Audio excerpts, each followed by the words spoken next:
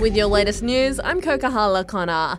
The AMA is calling for consistency when it comes to COVID testing for travellers arriving in Australia. It's come off the back of the government's decision to test all arrivals from China amid rising case numbers in East Asia. AMA President Professor Steve Robson says the move needs to be all or nothing. We understand there's a lot of COVID present in China, but there's also a lot of COVID in other countries like the US.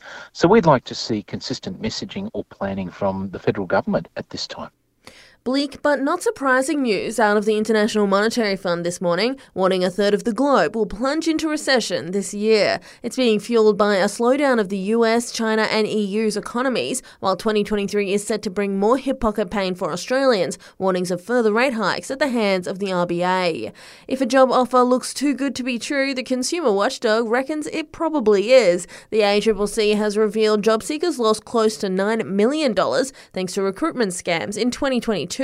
Deputy Chair Delia Rickard says technology is playing a big part. You really do need to be on the lookout and really think and investigate any job you apply for, and especially if they ask you for upfront money, whether it's via bank transfer, pay ID, cryptocurrency, that's a sign that it's a scam. Floral tributes are flowing at the site of a deadly helicopter crash on the Gold Coast. A British couple, Sydney mother and pilot, died when two choppers collided mid-air on Monday. 2 children and a woman remain in critical condition in hospital. Specialist investigators are sifting through the wreckage and analysing footage of the flight's final moments.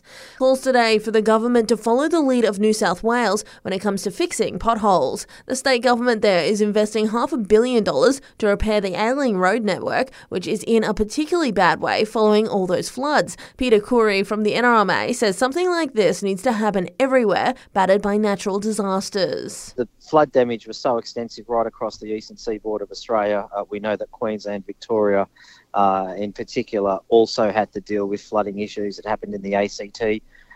And, you know, there has to be a national approach.